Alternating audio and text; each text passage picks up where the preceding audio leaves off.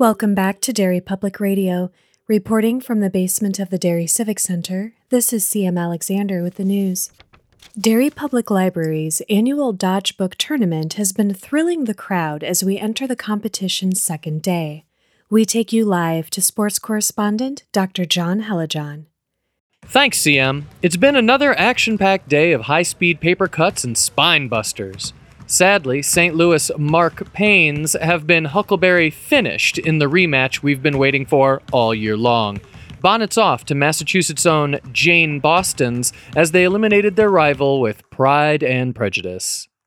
You're listening to Derry Public Radio.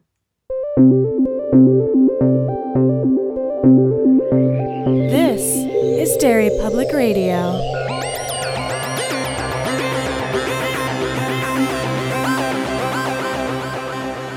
Welcome back to Derry Public Radio, bi-weekly Stephen King Book Club podcast. I'm one of your hosts, CM Alexander, alongside Joshua Kahn. Hey, everybody. Benjamin Graham. Hey, constant readers. And today we are back with our second round of March Madness, and Josh is taking us through those brackets. Yeah. All right. We had a very successful round one. I think we had a lot of really good conversation, a lot of interesting matchups that I think are going to make round three very interesting.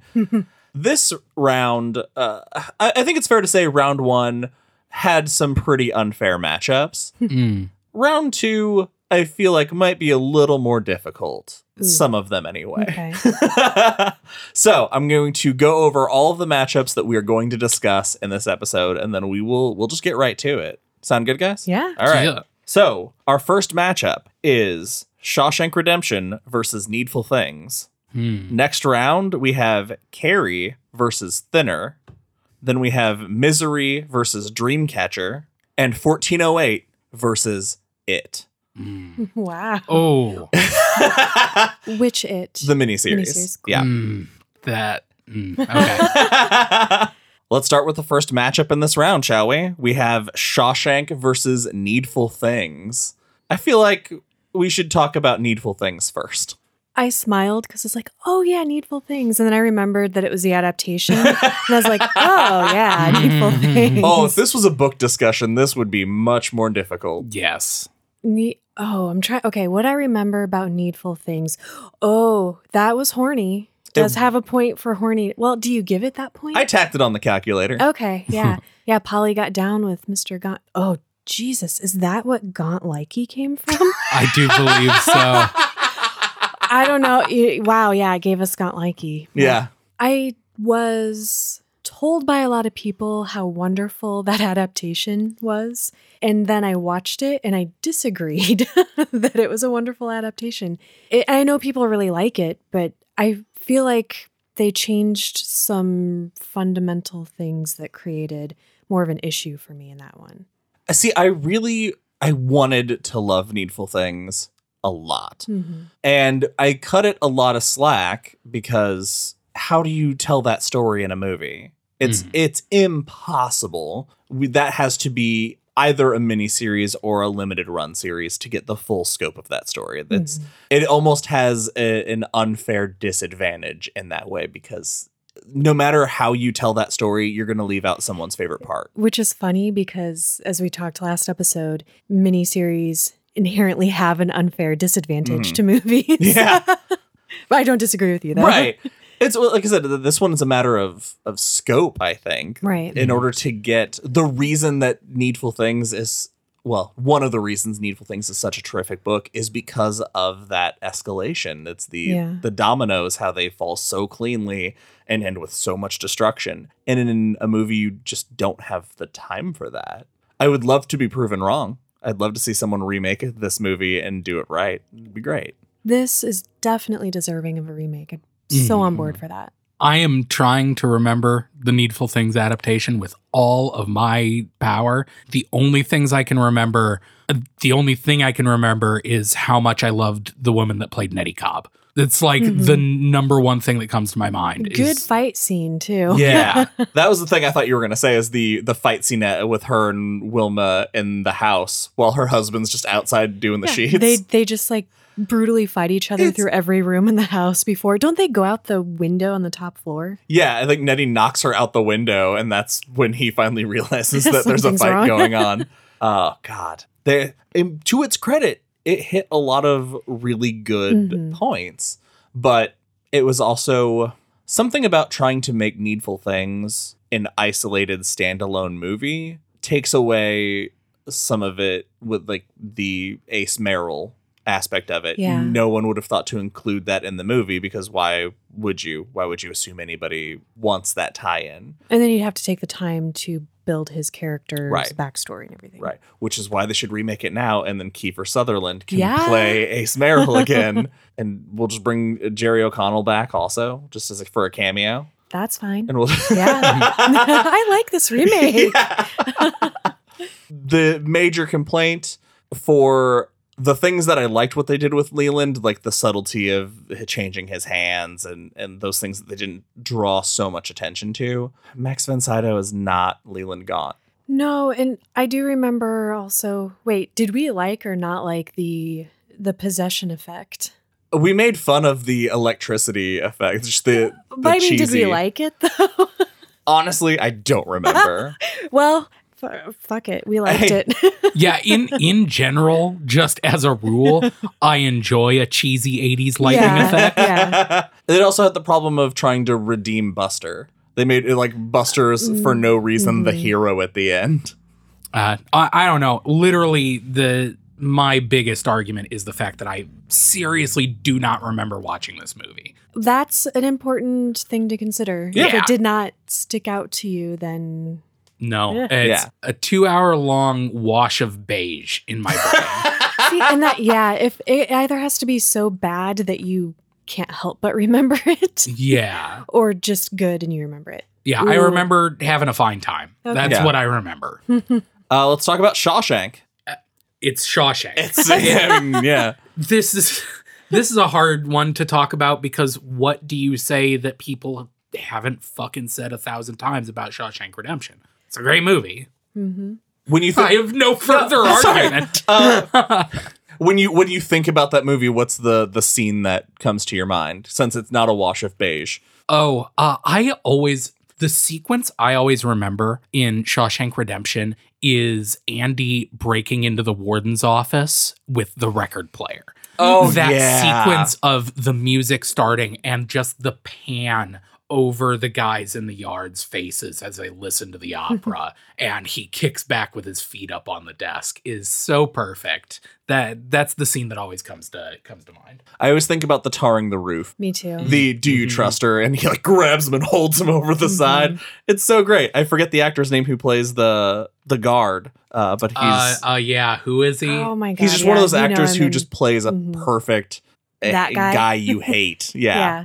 And it's just wonderful. Very well acted. Well done. It expands on things nicely to make it's interesting. Oh my God, I'm sorry. I'm going to bring up Dolores Claiborne again. But you have two stories where it's one person's account of events that happened. And I feel like Shawshank was a little more kind of by the book on it than Dolores Claiborne, which is interesting. So it can be done well. Yeah. I remember having that conversation that when we read the book, I had no idea it was all from Red's recollection. And it has, I don't know if you guys have seen the clickbait articles that basically are like, what is Andy guilty? Based on, because of the way the story is told, because you're only getting it from Red's side. Because didn't we talk about that in one of the episodes that Red is an unreliable narrator? That he could be. Possibly. I just remember Like, we talking believe about him, but he putting could be, stuff up yeah. his butt. There was a lot of keister talk in those episodes. No one has sent Ben $500, in case of listeners are wondering. Waiting. But yeah, it is just a masterpiece of a movie. Even the things they changed that I didn't like at first, when I was like, oh, I don't like that they changed that. They brought it around, and I was like, all right, that works. Yeah, no, there's a reason it is always in like the top 10 lists of like best movies ever made. Yeah. It's very good. I think we're all going to be on the same page here, but let's go ahead and cast our votes. Ben, you're up first. Shawshank Redemption, to no one's surprise. Yeah, Shawshank for sure. Sam? Needful Things. Just to be a contrarian? No, because Shawshank is a good movie. But I don't know. I feel like if I rewatched Needful Things, I might get more out of it. Like if I watched it with you guys and we were just sort of having a fun time. That's fair, because that is also, I think I would get more out of watching just about anything than rewatching Shawshank Redemption, because I've seen it 100 times. Yeah. Like, all I get out of Shawshank Redemption anymore is just a nice, warm feeling. I'm not really getting much out of it other than like, hell yeah, Shawshank Redemption is on. I realize what I just did is bonkers because I said that I didn't like Needful Things. But I think I could... I think if I watched it again, I might have a different opinion of it because my expectations were so high coming off of the book for what I wanted it to be and what I hoped it would be that now I want to watch it again and see what I think, honestly. What's interesting about that is something that I've thought that Needful Things is deserving of a remake. We've talked about that because there's so many better ways to do it now, and that source material is so strong. Whereas I feel like it's almost impossible to do a bad adaptation out of the material of Shawshank. And maybe I just feel that way because the adaptation we have is so perfect, and you look at it and you're like, how could anybody make any different choice? But I almost feel like that anybody could have made that movie and it would still be a 5 out of 5. It's not a challenge. Yeah, maybe. I mean, I'm sure it is, but I understand what you're saying. It's not the same level of challenge to take the novella Shawshank Redemption versus the Bible of Needful Things. What an insane way to think about scaling movies. I love it. But that is, imagine going through your life and that's how you rank how much you like. If anybody's pissed off at us listening to this, you are right. Yeah. You are justified. We're sorry. We've never said this isn't completely arbitrary and nonsensical. My favorite movie is The Room because, I mean, the script was so bad that the level of difficulty of pulling it off, they didn't hit the mark, but the ratio. To be, okay, hold on. For that argument to work, The Room would have to be based on a novel that we all think is fucking amazing. If you show me the novelization of The Room and I give it 5 out of 5, I'll side with you on Give me 6 months. You can't just print the script and give it to me. No. That's not how that works. All right, so Shawshank moves Shawshank will advance next round. Oh boy. All right, our second matchup for this episode, we have the Sissy Spacek Carrie versus Thinner. Sorry, I laughed because Carrie, classic, wonderfully directed, very interesting stylistic choices with the split screen shots, and then also where you have her just right there in the foreground and sort of everything behind her is kind of blurred, but there's some action happening. A really cool way to have an intense shot, just some stylistic things. And I'm like, when I think about Carrie, I think of images. I don't think about watching the movie, oddly enough. Yeah. Interestingly enough, we gave these movies the same score. I just wanted to point that out there before we carry on any further. I'm sorry, it was Carrie what was the second Thinner? What was the score? That. We're batting. I think I know why, though, but tell me the score first. Because Josh's girlfriend is in Thinner, and it skewed our fucking metrics. Well, I think I'm remembering that the character, the guy was goofier, and he seemed like more of a likable character. They kind of humanized him a little bit. Billy, thank you. Billy Halleck. Wow, Ben. I know, Congrats. I had to show off. They were both 13. Huh. Okay. I think so still high scored. Because I think Thinner improved on some things. The adaptation did. Absolutely. Do you guys have anything, like, what stands out to you about Carrie before we get into Thinner? It's so good. Sissy Spacek. Sissy Spacek. I think in that episode we didn't I think we pretty well covered how fucking alien she looks. She's just has the best crazy eyes in, She does, in yeah. Hollywood history. She could carry that that movie by herself, and pretty much does. Well, Everyone else the does mom, a good job. But the woman that plays her mom, it's like is being in a also movie astounding. with Kathy Bates. Even if you're really good, you aren't Kathy Bates. Yeah. I remember, I'm trying to remember what it was that I didn't necessarily like about it. Like what kept me from giving it a Is it perfect score? the decade? Because sometimes I feel like I have to readjust how I watch movies for older movies because they do take their time more. We're used to a lot of fast-paced stuff. That, for me anyway, sometimes I have to go, okay, this is going to be taking its time to tell me a really good story. Oh, this is where it's going to really hurt me to not have re-listened to this episode because I talk a lot. I don't know if you guys have noticed about me as a person. I remember liking the increased brutality of Margaret White's death, of course. Yeah. I think what keeps me reserved about Carrie is that while I enjoy it, it's a pretty short movie because it's also a pretty short story, was that what I remember from it are just visuals. I don't remember any feeling, really. And so it hasn't... I would 100% watch it again right now because I find it enjoyable. But I feel like there's weird Carrie amnesia that I have. It's weird because really that's what I just said, Yeah. but as Yeah. not a negative necessarily. I see images too. I also don't think of it as moving pictures in my mind like I do most movies. I wish that we'd gotten... I remember wishing we had the more of the town destruction aspects of it because I feel like that is such a huge part of what I loved about the book was that the big finale. We wanted it to be more like Firestarter. Well, kind of, I guess, as far as the ending action. And then because that path of destruction gives us the death of her mom, it gives us the scene at the Cavalier and Sue Snell having to have Carrie die in her head. Yeah, and not having the white papers and sort of that broader view of the world. I understand why they got rid of that, but I would be interested in a Carrie remake that incorporates that piece of the storytelling. Just to see what it feels like and what happens. Yeah. Sissy Spacek still has to beat Carrie somehow. For sure. But no, yeah, it's still a slam dunk of a movie, for sure. All right, let's talk about Thinner. The best thing, I think, CM, you said this or alluded to it, that the best thing you can say about this movie is that it does improve on the book a lot. The book is a Bachman book because it's mean and cruel. The movie is a Stephen King movie. Yeah, which is a massive improvement. So if we're judging this by how well adapted it is, I think it gets a big plus. Oh, yeah. Mm-hmm. The thing that puts Thinner so high in my mind is actually Janelli.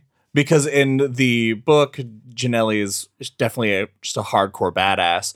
But in the movie, he's just having the best time. Yeah. The jar of acid, that's actually just Pepsi, scene when he has the Gina held hostage. It's a phenomenal scene. I love it. And the makeup effects are pretty fucking rad.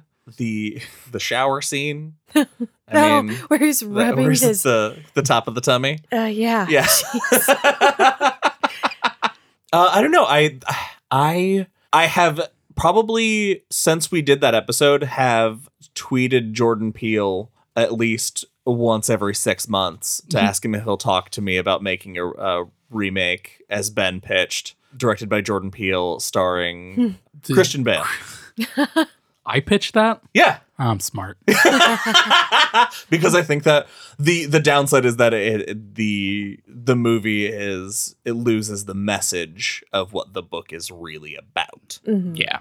I think we discussed it in that episode too, that it loses the white man from town stuff. Like when it happens in the movie, you're like, wait, what? Yeah, for sure. But goddamn, the makeup, Lemke's face, the ball bearing through the hand. The scene that stands out to me is when we see the police officer when he goes to his house, Billy goes to his house, and we have that reveal of what he looks like. That shit was so gross. Yeah, they did a great job. And then when we see the judge full as a lizard person in that weird dream sequence Yeah. that we didn't realize was a dream sequence at first. There That were a was couple my favorite times part. Yeah. that I didn't realize this is a dream sequence, and I got very confused. Man, I'm first Yeah. in this round, and I still am not 100% sure because it's where I'm at is that Carrie is a rock solid adaptation. The biggest change. Oh, now I remember the thing that I really hated was the ending. Because the things that I hate the most about that era of horror are jump scare endings and freeze frame endings and endings where someone yells and the camera zooms into their mouth. And I think the 70s all movies ended with one of those three things, and it drove me insane. So I remember hating the ending of Carrie, but it is a rock solid, straightforward adaptation, whereas Thinner does make improvements and made me enjoy it more. And where I think if I was going to revisit the world of Carrie, I might actually be more interested in reading the book. Whereas if I were revisiting Thinner, I'd probably go to the movie Thinner. I'm going to go with Thinner. Oh my gosh. Interesting. I love that you don't seem like you sound uncertain. I am. Okay. I'm stunned that it's a coin toss in my head because when I read this, I was like, oh, this is an easy one.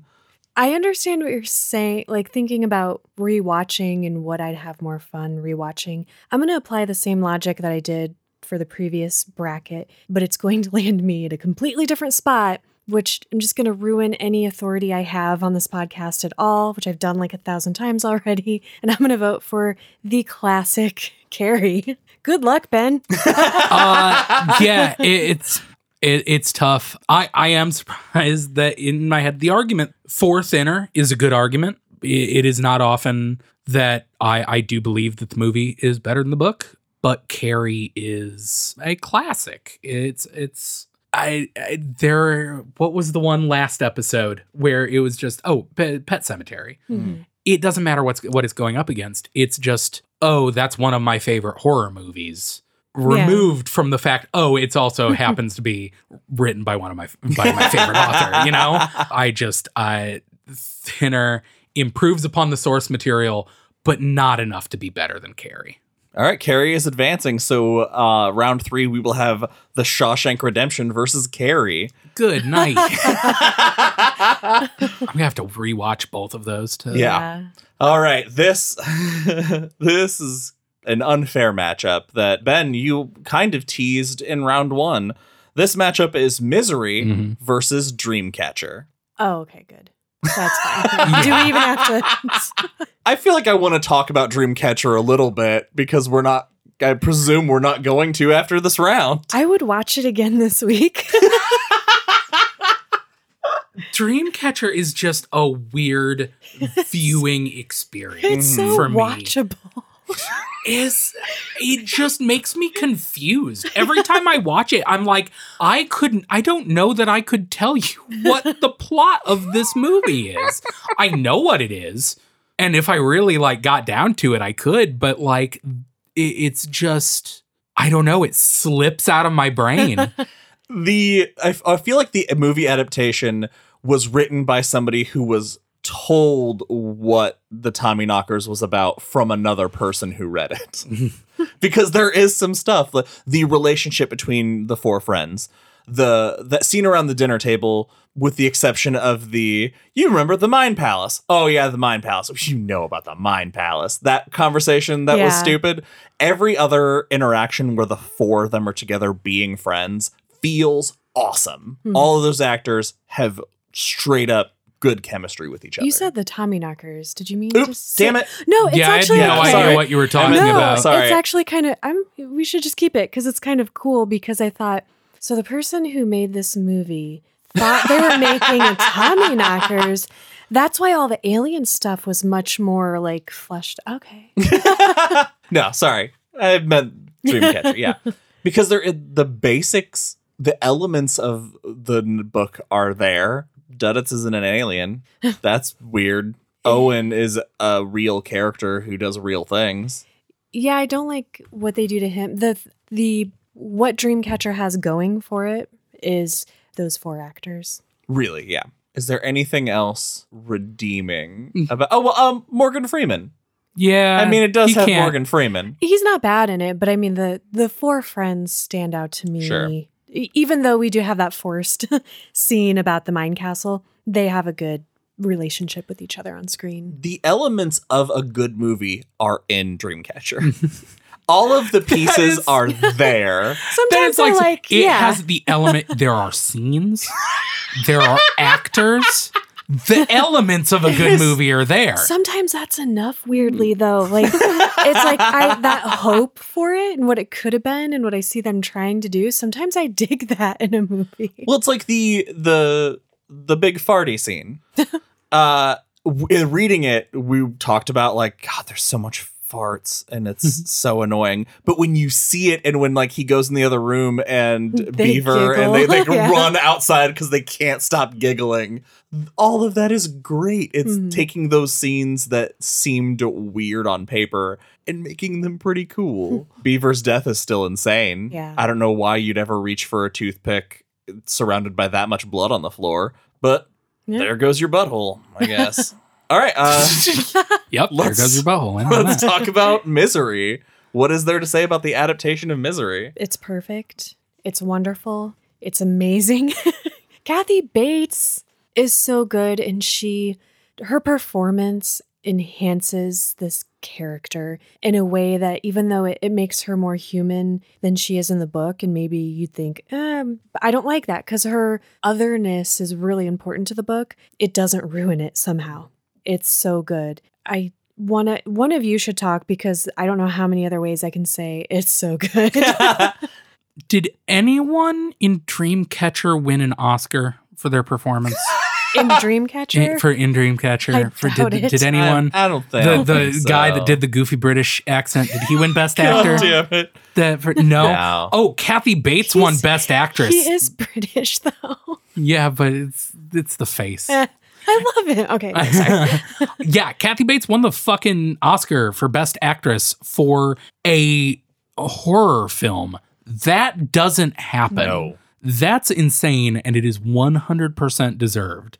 Like, her performance as Annie Wilkes is just perfect. Perfect. The way that this book ties to the movie, as we talked about when we did the movie episode, that Paul in the book says, I could never write a book about this because I would exaggerate the details and I would make it more, because the book is a more severe Annie. So it really does stand up to the movie is how it actually happened.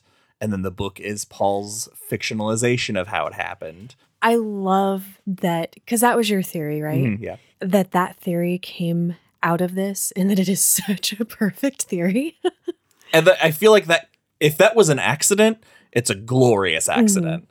For sure. But all of the brutality, the way Kathy Bates just can flip that switch, and Yeah. for a role where James Caan has to mostly just be in a bed all the time, Mm-hmm. and that acting could get really repetitive. Mm-hmm. I constantly felt what Paul was feeling. Fucking wonderful movie. All right, I believe it is CM. You have the first. Misery. Ben. Yeah, Misery. Tommy Knockers. Yeah, Misery. No way. Definitely Misery. All right, so Misery will advance, and we're going to see who Misery will face off against in our last matchup for this episode, where we are going to be discussing 1408 versus the original It miniseries. Who wants to start? Pick either one. I'll start with 1408. What a great movie for such a short story. Was that like 20, 30 pages? Yeah. Mhm. Really fun, very rewatchable. I think, Josh, Mhm. you were the one who watched it like 3 times. I watched it 3 times. John Cusack not giving a Cell performance, giving a John Cusack performance. It's a fun movie and a really great adaptation. It is one of my favorite ghost stories. I mean, on the podcast, we talked about how much I fucking love that short story. It's amazing. And the fact that they're able to stretch it out and make it feel not like they were stretching, you know, it is creepy while still being very popcorn movie fun. You know, I'm going to go home and watch Running Man, and then I'm going to watch 1408. 1408, the amazing moment when he escapes the room and you spend the next almost 10 minutes thinking, this is a trick. It's still going. Oh, more stuff. He's sending I guess he did get it. He's back in the room. It's just so that bit goes the perfect length of time. And the effect of him tearing apart the post office to find the room behind it. Oh, so cool. Great. The design of 1408 is so amazing. I really, for some reason, just the design of the room of 1408 makes me really happy because it's so generic. Yeah. It is so nothing that it makes it feel like this is any and every hotel room. It's enough to make you be afraid to go into a normal hotel room. I don't remember if we talked about it on the episode of the part that like scared any of us the most, but in case I did or didn't, can I tell you guys the thing that scared me the most? When he sees a guy across the street from him at one point, and it's just like a dude watching TV, and he's like, oh, that's weird. And then later he's trying to get help and he starts waving at the guy, and the guy looks up and he gets up and walks over, and then it's him, and it starts mirroring. And I was like, this is fun. Like, it made me so like freak out so hard. I loved it. That stuff and the related to that for me in my head, like the ghost stuff, very effective. Yeah, it's not even a nitpick. It's less than a nitpick because I just wanted it to end with the otherworldly eldritch horror that the short story ends with. But that's fine. I can't complain too loud that they just left out one tiny bit. Yeah. All right, let's talk about the It miniseries, which should be good because it's been very recently that we covered it. It is Tim Curry. Can't go wrong there.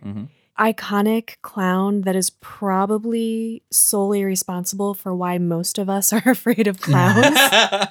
That opening scene with Georgie, it's just so good. I mean, at the same time, we do have Ben's massage and head cradling.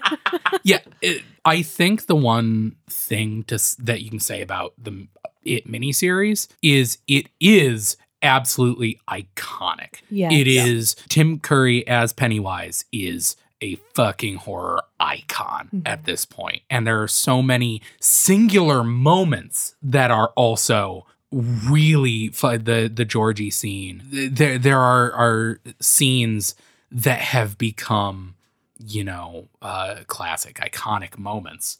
Tim Curry as Pennywise is iconic. He is an iconic movie monster. But I completely agree that just the format and the era is just never it has not aged well. And unless you have the nostalgic rose-colored glasses, they can be hard to watch. That said, I think of all of the TV miniseries, this is hands down the best one, right? I believe so, yeah. I was going to make a joke that Rose Red was, but I just couldn't bring myself to do it. The problem that we run into with miniseries is always that pace because they had to factor in those commercials and things. And while I found myself more ready to forgive those faults in It as opposed to some, say, Tommyknockers, because those moments that they picked for It were still things from the book. They were told a little strangely in a this is to fill time kind of manner, but they were still something that I recognized. And I don't know, I feel like I can forgive plenty of the stuff that doesn't work for the sake of nostalgia because it is it. And it's kind of the same argument I made with Stand By Me. It is so many people's introduction to Stephen King. And it stayed with people forever. I feel so biased by the nostalgia because I remember watching this as a kid. Not me. Too scary. Too scary. Couldn't even watch Are You Afraid of the Dark as a child. I love that. I remember I watched it when it was the the 2 VHS tapes that a friend of mine had. And yeah, it definitely has stuck with me. It sure doesn't hold up as far in some of those areas. Like we discussed that they made Richie basically the main character and they gave Bill a ponytail. And those are things I just can't forgive. They're problems I will take with me to the grave. But what, besides Tim Curry, what really worked for you in regards to it? I think for me, it's the source material. Honestly, I enjoy the story that I know it's telling. And I'm having a hard time separating that and trying to be a little more unbiased and figure out how I feel about the miniseries. Ben? Yeah, put on the spot. I'm trying to think of positive things to say about the It miniseries. And most of them boil down to it's It. It's a story that I love. And they do a good enough job. It's fine. I was trying to think of things that weren't Pennywise related, and I was like, oh, I've got it. And then I realized that it's something that directly leads to a Pennywise moment because all of the most important things for the miniseries do. But I think the moment that really always jumps out to me that's not Pennywise related is the right before they go in, the ball bearings. When they're this one is for Mike, this one's for Stan. Yeah. That moment of them coming together and how that gives me the same feeling as how much I love the rock fight. Mm-hmm. The rock fight scene in the miniseries is it's exactly what I wanted it to be. Mm-hmm. All right, I think we're ready to put our votes down. I'm up first. Thank God, because I thought I was. I'm going to go 1408. CM? This is really hard because I feel like 1408 is actually better. I don't know if this is fair. I can't separate it. I have to go with it. Completely fair. I feel like had I had the nostalgia of watching it specifically as a child, it would push it over the edge for me instead of just having the general nostalgia feeling of this is violently 90s. But since I don't have that, I have to go with what I feel like is just a sincerely, extremely good movie with 1408. All right, 1408 will advance, and it will face off against Misery in the next round.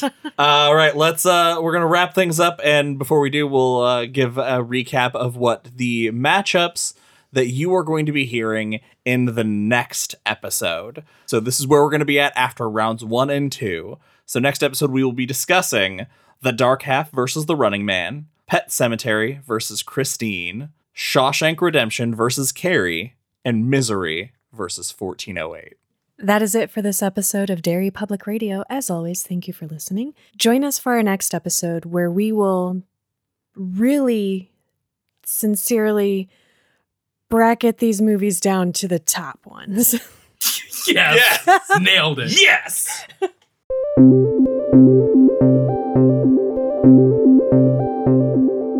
Hey everyone, CM Alexander here. Thank you for listening to our March Madness Round 2 episode. We hope you enjoyed it.